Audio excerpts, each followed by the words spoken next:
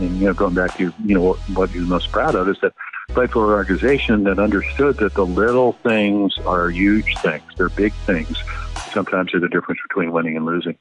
Welcome to Beyond Speaking with Brian Lord, a podcast featuring deeper conversations with the world's top speakers. I'm Brian Lord, your host of the Beyond Speaking podcast, and today we have on with us Jim Palmer, who is a multiple Cy Young Award winner, World Series champion several times over, experienced, successful broadcaster, somebody who I've watched many times broadcasting great games, and somebody who's got some amazing personal stories as well. So, Jim, thank you so much for coming on. Oh, you're welcome. Pleasure to be with you. Now, you've done so many things in your lifetime, and I know you've got your book, The 9 Innings of Success. And what, for you, defines success? Well, I think trying to set goals and try to realize them. Obviously, I signed with the Orioles when I was 17. My first year was in Aberdeen, South Dakota, and my manager was Cal Ripken's dad, Cal Ripken Sr. And, this is 1964. You're living in the basement. After taxes, you're making about $414 a month.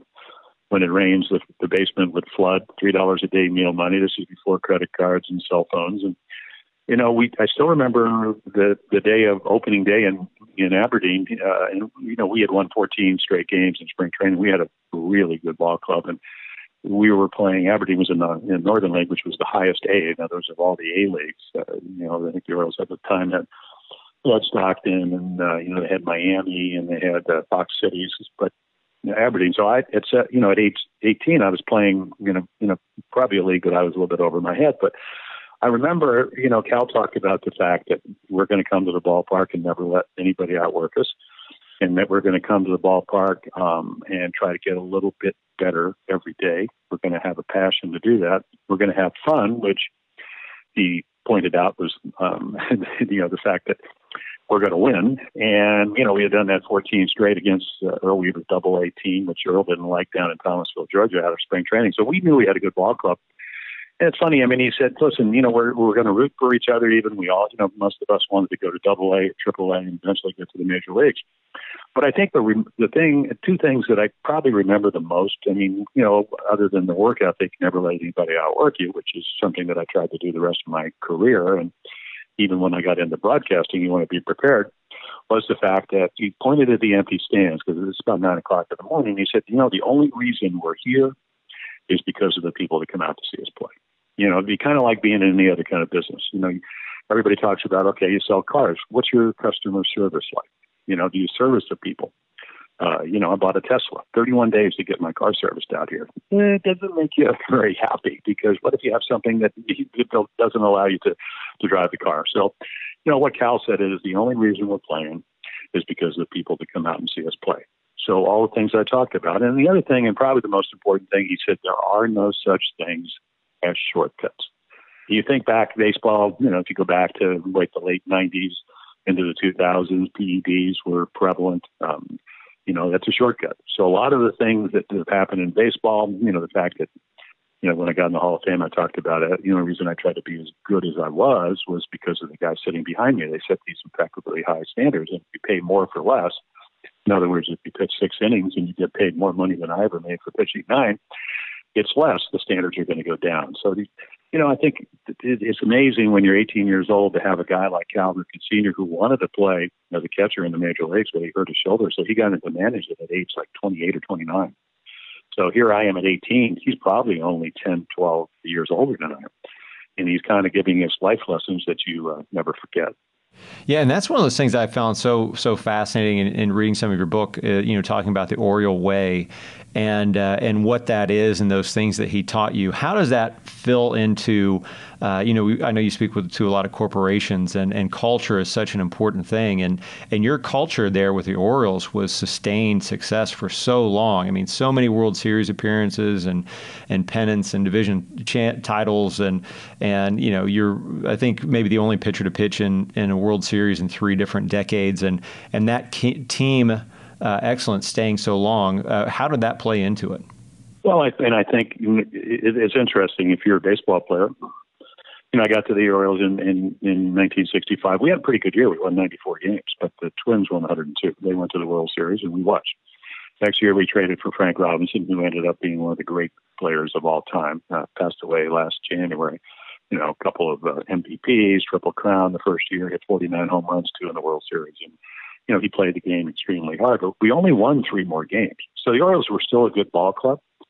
But I think what I found, you know, playing almost 20 years, that every, you know, you win the World Series in 66, you go to spring training in 1967, you're the defending world champion. Somebody wants to take your seat. You know, somebody wants to take your place. We saw it with the Red Sox. Red Sox won, 108 games, you know, waltz. I mean, again, it's not easy to do, but, you know, through the, you know, the Division Series, Championship Series, beat the Dodgers in 5 games. So, you know, you figure, okay, well, this is one of the teams, you know, for the ages. Well, they had started out 17-2 in 2018 this year. I don't know. It probably took them 30-some games to win 17 games. So they take away the wins. When I won 20 games, 8 out of 9 years, every year I go to spring training. Every year I'd start the season, I was 0-0. So I think what it does, and I think one of the things is that you're only, it's kind of like owning a restaurant. You know, you have a great, you know, everybody comes in on Friday night, the food's great, the service is great, the ambiance is great. And then on Saturday, maybe the chef's having a bad night or a bad day, so to speak. And all of a sudden, that's the night the restaurant critic comes in. What do you think the review is going to look like? So I just think because, you know, Brian, it was a kind of a thing. You know, when I got to the Orioles, I roomed with Robin Roberts. He was 38 years old. I was 19. He was on his way to Cooperstown. He already had 270 wins. And he was, and I write about this in the book, is that he mentored me. I mean, he was only there about 2.5 months, but he wanted me to be as good as I could be.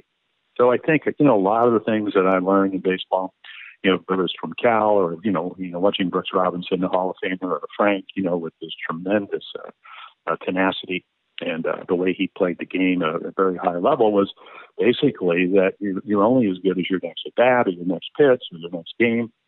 I think over a course, and, you know, they talk about getting to the Hall of Fame. Not that I ever thought about that when I was 19 years old, you know, when I got to the big leagues. I think basically you just realize it's a march. You know, it's a journey. It's not always the results that day, but it's how do you know, at the end of the season, you look back, game in April is as important as one in September, and how'd you do? And that's the way I kind of live my life. Who are some of the other mentors that you've had? I know you've mentioned a couple here, and you know, whether it's players as well as coaches. Who are some of the people that mentored you, and what are some more of the specifics that they taught you? Well, you know, Robin comes to mind because he was my roommate, and, you know, back then they actually had roommates. Nowadays, you know, guys usually room by themselves. You know, it's funny. George Bamberger was a terrific pitching coach. My first year in A-ball, Brian, I walked 130 and 129 innings. I mean, I was 11-3.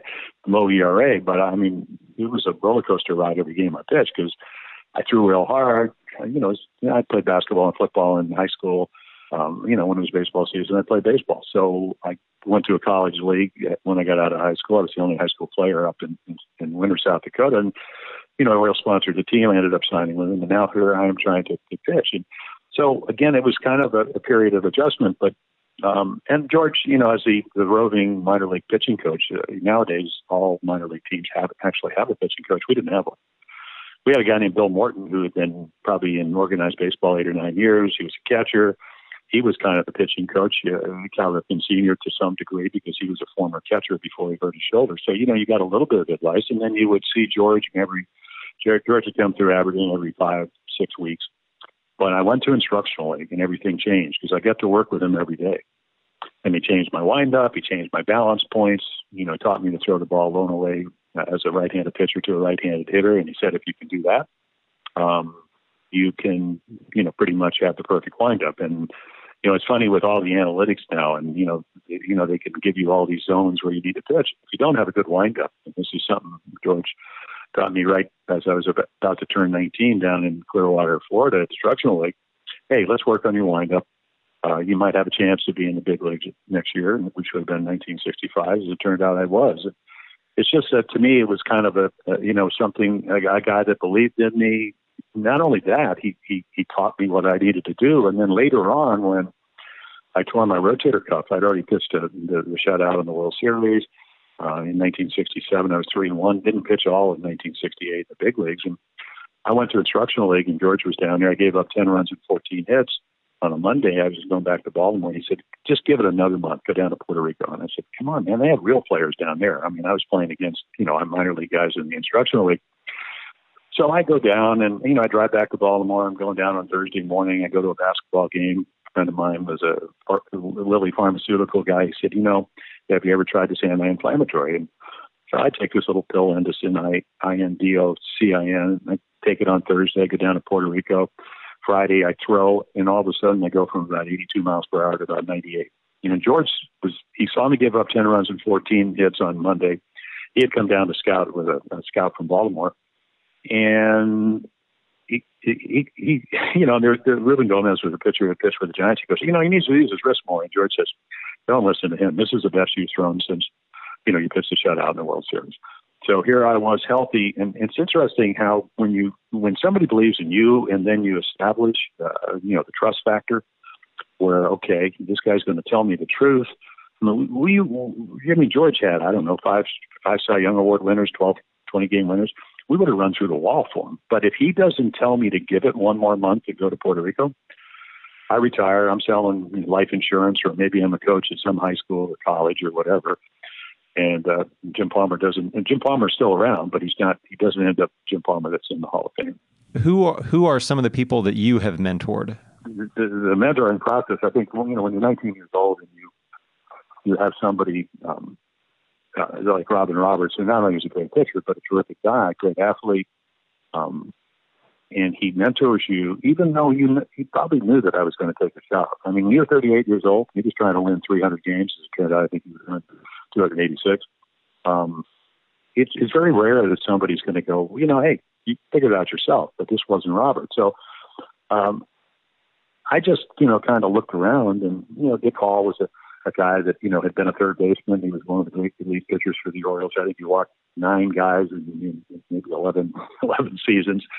If the strike zone was a little thimble in the outside corner, they could hit it. Very athletic. When I got to the ball, whereas I used to run with him because a lot of guys ran on their own. But when I played for Cal Ripken Sr., we kind of ran as a team. So I picked somebody that, was well conditioned and whatever. But I think once you learn from a guy like Robin Roberts, when, Dave McNally, Mike Cuellar came over. Cuellar came over from Houston. We would win 20 games one year, all three of us. The next year we traded for Pat Dodson. We'd have 4 20-game winners. So, but they were more of my contemporaries, actually a couple of years older than I was. So all I did was kind of learn from them. But the next wave of pitchers, whether it was Mike Flanagan, who would win the Cy Young Award in 1979, or Scotty McGregor, or Stoneman Davis, or Dennis Martinez, or Mike Boddicker, I just, in my memory bank, all I do is go back to when I was 19 years old and say, okay, Robin Roberts did that for me because he wanted the Orioles to be a good team. He wanted them to be a good business. He wanted them to, be in the pennant race. Why wouldn't I try to do everything I can to make these guys better? And it doesn't mean that I didn't want to pitch as well as them, or I wanted them to fail. I just wanted them to, as I said, Mike had a Cy Young Award, a year in 1979. Steve Stone came over, won the Cy Young in 80, won 25 games. Scotty McGregor was in a trade, 20-game winner, 16, 18-game winner on a couple of occasions. So I think what you did was you just made sure, and it's not as much mentoring as actually communicating and being there for him. In the book, in 9 Innings of Success, one of my good friends, Dennis Eckersley, who's one of the great pitchers of all time, he talks about the home run that Kirk Gibson hit in 1988, the World Series, Game 1. 2-run home run, could hardly walk, and kind of changed the whole World Series, even though it was only the first win for the Dodgers. And of course, you have to win 4 games to win a World Series. But he talked about, again, adversity. He taught him the lesson. And, next year he had, 4 saves when they won the World Series in 1989. The earthquake World Series that I did with Al Michaels and Tim McCarver up in San Francisco. So I think you learn from adversity. The mentoring, again, it's the process of being there for people and talking and communicating, and you go down and watch their bullpens. If you see them maybe not doing their conditioning. I mean, Scotty McGregor talks about the first spring training he came to the Orioles. He said, "I didn't realize you had to come to spring training in shape." He said, because you ran us to death. And I said, well, I just wanted to get home and be with my girls and, take them to the beach or do whatever we were going to do. So, why linger? So again, it was just something. And then, the other thing, Brian, is that I signed a year before the draft, and I could have signed with a lot of ball clubs. And what a blessing to have signed with the Orioles. I could have signed with Houston. The next day, 10 clubs called. And, for me to go through a career where I had a chance to play with the Brooks Robinson, it's not only the Hall of Famers. I mean, Eddie Murray and Cal Ripken Jr. and, of course, Robin Roberts and Frank Robinson, but, Paul Blair, who won 8 Gold Gloves, and, Mark Belanger, who played on the team when I came up in Aberdeen when we were both 18 years old, he won 8 Gold Gloves. Luke Valley, MVP in 70, second in 69. We had a lot of really good players that just understood, again, what Cal Sr. told us about trying to come to the ballpark and, get a little bit better every day. And when you do those things, success happens. And in baseball, it usually it equates to win. What was the high point of your career? I think just the consistency, the fact that I played on a team that there's a guy that does our pregame and postgame, and he says, you were the only guy in all 6 World Series for the Orioles. And I said, well, I certainly didn't do it by myself. I mean, that's, it's funny when, the 3 years I won the Cy Young Awards, I pitched well, but to win games, you need guys that drive in runs and make the plays. And, you do your part. You show up, 37, 39 times, try to pitch complete games.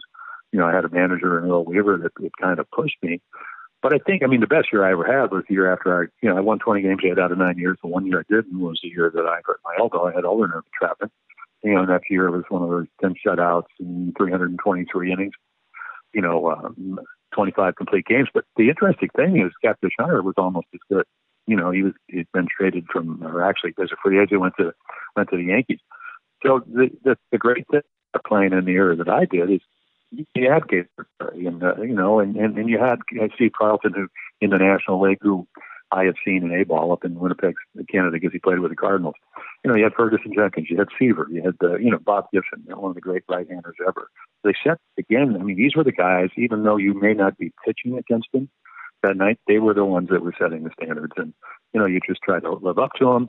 And I think the proudest thing is that I played on a team for almost 20 years, the Orioles that had the best winning percentage in baseball over those years. And again, it wasn't all about me, but I tried to do my part. Now, you've had some pretty amazing bat boys as well. Who's the best bat boy you've ever had? Well, the funniest one is Roy Firestone. It's funny. He wrote the foreword in the book, and it's kind of interesting is that he was rereading it, and he was talking about how the Orioles, tried to pursue perfection. And he said, it's unattainable, but in the pursuit can come excellence. A personal commitment to be the best, setting a plan, doing things the right way. And, I would imagine when you look at playing baseball, you sign at 17, you go play in Aberdeen. It's not like Cal Ripken Sr. said the first day, hey, we're going to win the Northern League pennant. But we'd won 14 straight games. We would win 25 out of the first 29, in that league. And the Dodgers had a really good team. But I think that kind of set the tone for everything. And again, the plan, baseball was pretty simple. You play the game, are you better defensively? How do you take infield? Just the simplest things that you learn in the minor leagues. You don't, Cal, we talked about Cal said there are no such things as shortcuts. He said it's not practice, it's perfect practice. So again, these are just little habits. If you're a starting pitcher, you throw between starts. Well, when you're young, you probably don't get the most out of that as you do when you get older, because you're at least hopefully you're a little smarter. And you realize, nowadays they just don't throw as many pitches, even though instead of pitching every fourth day, they pitch every fifth day. But, you really need to make those bullpen sessions count because, all the fielding practice, the pitcher's fielding practice, the PFTs that they do in spring training, invariably, if you watch a major league game or you follow a team, somebody's going to forget to after doing that for 5 weeks in spring training, they're going to forget to cover first base. It's human nature. So again, I think the longer you play, and the fact that, going back to what you're most proud of is that played for an organization that understood that the little things are huge things. They're big things. Sometimes they're the difference between winning and losing. So I'm a youth softball coach, so coach 12-year-old, 10, 11, 12-year-old girls in softball. What advice would you give to parents or maybe players at that age? Well, my granddaughter Maxine is just starting softball down down in Texas, Trophy Club. It's kind of by Arlington. So, and then little Henry plays Little League and, so whatever, she had twins, boy and girl. So, but I remember Jamie, my oldest daughter, she's softball, and I every off day one day during the baseball season. So this is probably 1978, and I go see the game, and the coach decided if nobody swings, everybody can walk and they can win. So I waited for the game to be over, but nobody's having any fun. I mean, they're not swinging the bat. I mean, I used to throw them, wiffle balls, and I used to put a hanging wiffle ball on a string on my garage door and let them, hit the moving target and all that, because I wanted them just to feel like when they did it, they could be relaxed and, be comfortable and whatever. So the biggest advice is, number one, go out and have a good time, but you need help to have that. So I talked to the coach and I said, this is not about winning. This is about actually having a good time and letting them play. If they strike out, fine. You know what? Then maybe they'll work a little bit harder, and they'll do a little bit more work, and they'll get more comfortable, and less pressure, and so on and so on. But if you just stand up there and let the other pitcher walk you, only buddy winning is you, and that's not why kids should be playing the game. So I would just tell them, have a good time, fresh air. You get to play with, your peers. You get to win and you get to lose. We used to have a Little League guy in Beverly Hills, Timmy Gillingham. If I didn't bunt, he would have struck out all 18 of us, 6-inning games. And I bunted. So, you're always going to meet somebody who's a little bit better than you. And then you look around just like you do in the major leagues. You say, okay, hey, what are they doing that I need to do? But I think that the most thing for kids is just get them out of the house, let them get some exercise, tell them to have a good time, and really sometimes starts with the coaches. So one of the other things, too, I find fascinating about you, I have two of my kids were adopted, and you were adopted as well. Can you tell me a little bit about that journey and what it's meant to you? I mean, the journey ends up, 2 years ago, my wife actually traced my biological parents who had immigrated from Ireland back probably in the 1920s.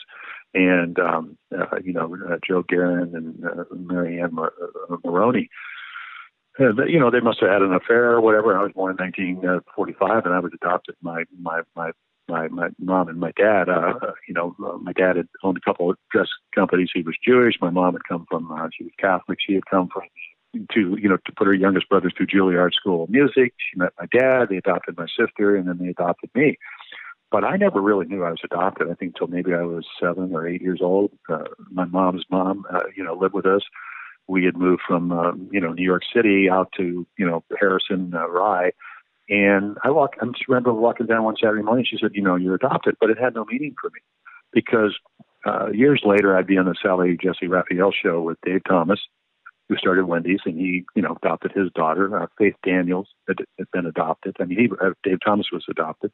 Roger Grimsey, who was an ABC correspondent, he was a pretty gruff guy. But what I learned on that show, and it's not something because, again, I had the perfect childhood. I had parents that loved me. They taught me the importance of education.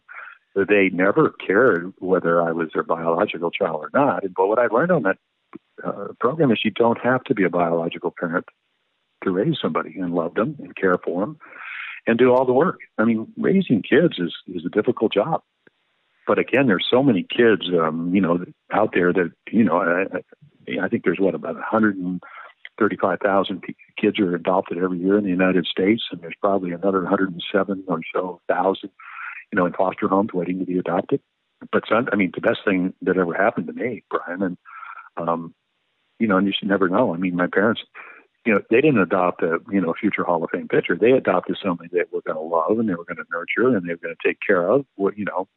And I lucked out. I mean, I was really fortunate to be adopted by parents that cared that much. Yeah, and that's one of those special things. What do you share about when you go to speak? I know I'd heard that you speak a lot at adoption events. What are some of the things that you share with the people that attend those? Well, I learned this in baseball, but I learned it. I mean, look at my parents. What a difference they made in my life or my sister's life. What a difference with your two children you're going to make in their lives. Adopting kids is changing kids' lives. as long as you have to. But I think you have to understand. It's kind of like being a baseball player. It's funny now. Everybody's saying, we can tell now. We can see what the guy's swing is like and how fast he throws to the pitcher, but what kind of character you have. What kind, or Buck Showalter, who was a terrific manager. I'm manager of the year 3 times, 94, I think, and then in 2005, and then for the Orioles in 2014. He talks about, he always takes it when he looks at players because he's been through the game so much. And he talks about competitive sincerity, or will he be a positive peer pressure? Or is he a sympathetic ear to less positive things that go on in the locker room? So, I think, again, parenting, there are different kinds of parents, but I lucked out. And I always tell people, it's a commitment, but what a difference you can make in people's lives. How much I don't know. I have a stepson with autism. I was my second marriage, I helped raise, my wife's son. They're challenges, but they're joys. So, you just encourage people to go out there, but to understand what they're getting into, what the parameters are, how you do it, all those kind of things. And then I just think, I go back a lot of times, what if I hadn't lucked out and had parents that, gave me the opportunity to play sports and tell me how important education was and being polite and, work ethic. My stepfather, Max Palmer, I used to mow the yard, and, I got good grades, and I'd clean the pool when we lived in Arizona. And he said he comes around the corner and it's raining and I'm out there with an umbrella. And he goes, not many people would do that. But for doing that, Brian, if I needed to go to the movies, I could get $5 or whatever. I didn't have a set allowance. I helped my mother clean the house, got it down to about an hour and 15 minutes on Saturday, doing the windows and dusting and vacuuming and whatever. So, again, I just think when you get to adopt somebody, you get to change somebody's life. And, and obviously having children changes yours, but what an opportunity. And, and having raised, my oldest daughter's now in her 50s, and, my other daughter just turned 50. So I know the difficulties of raising my girls, and the son with autism, but I wouldn't trade it for the world. All right. So last question here. Your book is, the 9 innings of success. If you were to go back to the first inning and change anything, what would it be? Well, I learned, we talked about Dennis Eckersley throwing the big home run. I kind of went through some times where I thought my career was over, and eventually when I tore my rotator cuff, I was the last guy to beat Sandy Koufax for about 2 years in the minor leagues, and it was pretty frustrating. But, I just think, and I played for Earl Weaver, who ended up in the Hall of Fame, and he never shook your hand, and he was very demanding. We had one of those love-hate relationships, but he trusted me enough to give me the ball every 4 days, and I had to earn that trust. So it was kind of a reciprocal relationship there. But I just think I think I was really good, with mentoring, especially pitchers, and again, when you play on good teams, we used to sit in the corner with 2 or 3 pitchers and a couple of outfielders and discuss baseball. I just think I would have been a little more aware, sometimes, I'd learned you can't judge people by your own standards, but I sometimes did, because, again, you wanted to win, and you wanted other people to, again, going back to what Cal Ripken Sr. told me when I was 18 in Aberdeen, South Dakota, have the same passion for getting better and, preparing to play, whether it's your work in the outfield or whatever. I just think I would have been a little bit more forgiving or more aware. I don't know how you'd really phrase it. And again, other than that, I just really had a good career. I played for the same team, played for 3 managers, Hank Bauer and then Earl Weaver for about 13, 14 years. But other than that, I'm kind of happy the way my career went. Broadcasting, we talked earlier about broadcasting. The interesting thing about all the things I did, whether it was working for ABC working with Kurt Gowdy Jr. and Terry Jastrows, Bill Webb and people like that, and Chet Forty, guys that won Emmys, Chuck Howard, and, Dennis Lewin, all these guys were Emmy Award winners. Everything I did, and, working for Jockey, where I, worked for them for 19 years, kind of paid for my kids to go to college. they were all team events.